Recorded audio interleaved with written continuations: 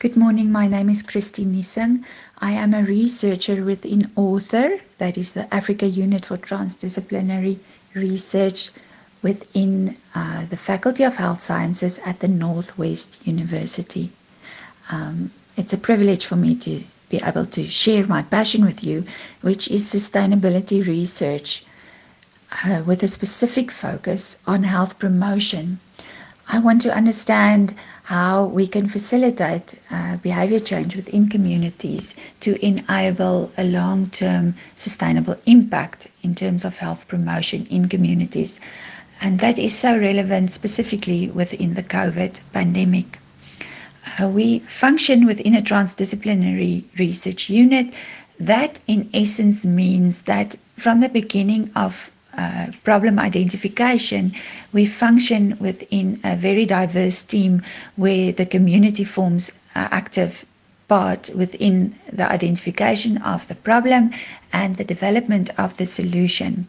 Transdisciplinary research focuses on what we call grand challenges or wicked problems, things like poverty that has been with us since the beginning of time and that is very difficult to solve. A transdisciplinary approach requires for all the team members to be very flexible and open and have a collaborative view of solving this problem in a sustainable way. It also requires building good personal relationships and joint understanding, establishing trust within the projects, and humility to recognize your own limitations in terms of your knowledge and your application. You must also have the ability to listen to others, a willingness to acknowledge that you only know a part of the picture, and that will make you a good team member within a transdisciplinary research unit.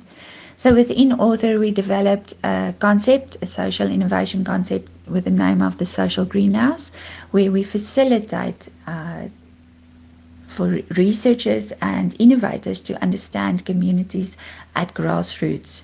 And if you want to find out more about this process, you are very welcome to have a look at our website and to contact us for a consultation session.